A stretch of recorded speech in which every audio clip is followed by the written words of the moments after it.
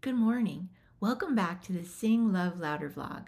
I'm Amy Orth, and today we're talking about one of the most controversial books of all time, the Bible. Its contents have been hotly debated for centuries on all fronts, historically, archaeologically, philosophically, and theologically. It's been used to inspire great acts of compassion and love, as well as to justify unspeakable acts of hate and violence. It's brought people together in unity and brotherhood, and it's caused deep division and discord. Some see the Bible as the divinely dictated, perfect Word of God, and therefore they believe it must be taken literally and followed to the letter. Others believe it's the imagined ramblings of an unenlightened ancient people searching for answers to explain their world, and therefore they think it has no relevance in our time. But must we only interpret the Bible in these black and white terms? Is it possible to view the relevance of the Bible from a different perspective? Jesus said the scriptures, the Hebrew Bible, our Old Testament, pointed to him. Jesus valued the scriptures because he said they speak about him and tell the story of what God has been up to in the world from the beginning. He also said that until he came, humanity had been living in darkness, unable to see or hear clearly or understand fully, and that he had come as a light so that humanity would not have to stay in darkness. Perhaps Jesus was saying that our Creator God has been reaching toward humanity from the beginning, wanting to be near us, attempting to communicate with us, longing to restore his creation and our relationship with him. But before Jesus came to open our eyes, ears, and minds, people had not always been able to fully understand God's message. It was as if we were seeing through a clouded lens.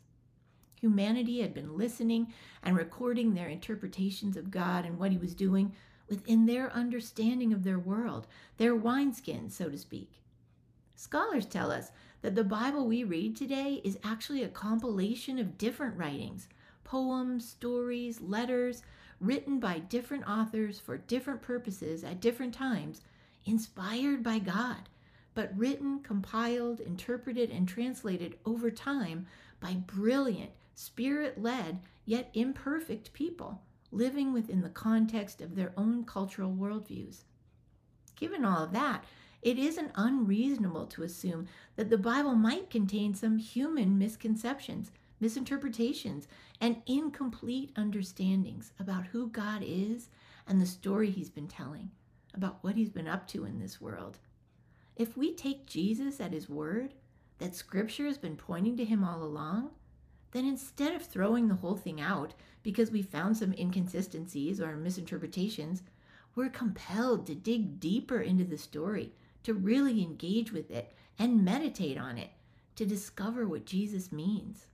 We're invited to think bigger about what we read in the Old Testament so that we can uncover the signs and symbols that have been leading us to Jesus and his message from the beginning. If God is the storyteller, then he can choose to tell the story through flawed humanity and still get his message across.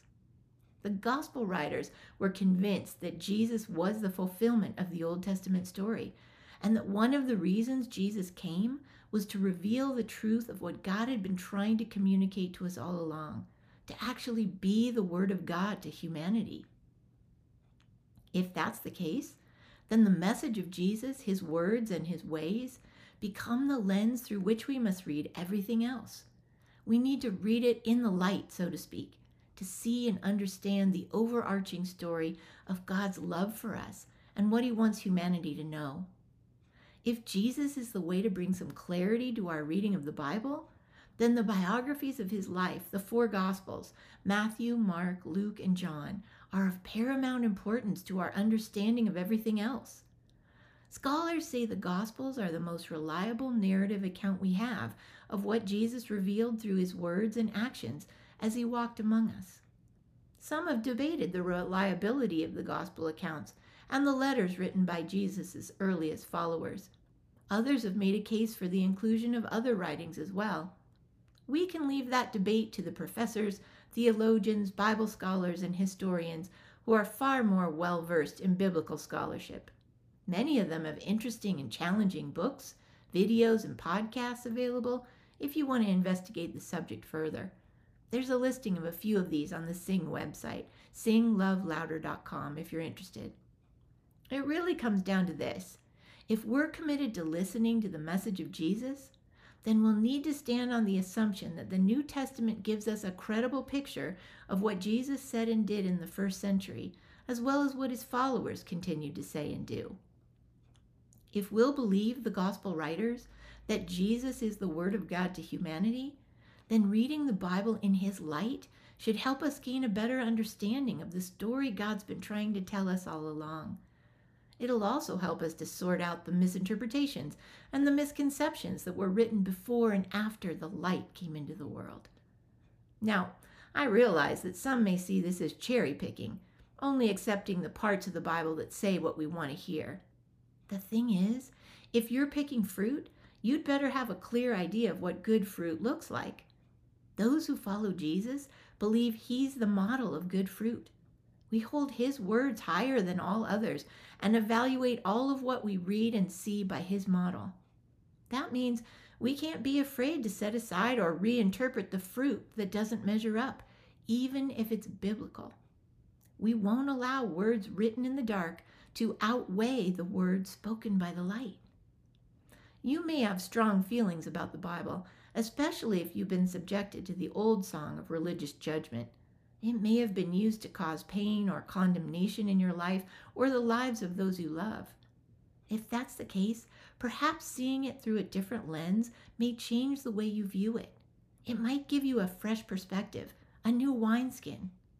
Allowing Jesus to interpret it in his light can make all the difference. We're looking forward to hearing your thoughts and questions. Hope you'll join the conversation. Next week, we'll begin to look at what Jesus had to say about following him and how it would look different from the religious legal system his listeners were used to. Join us for Unchurching Church. See you then.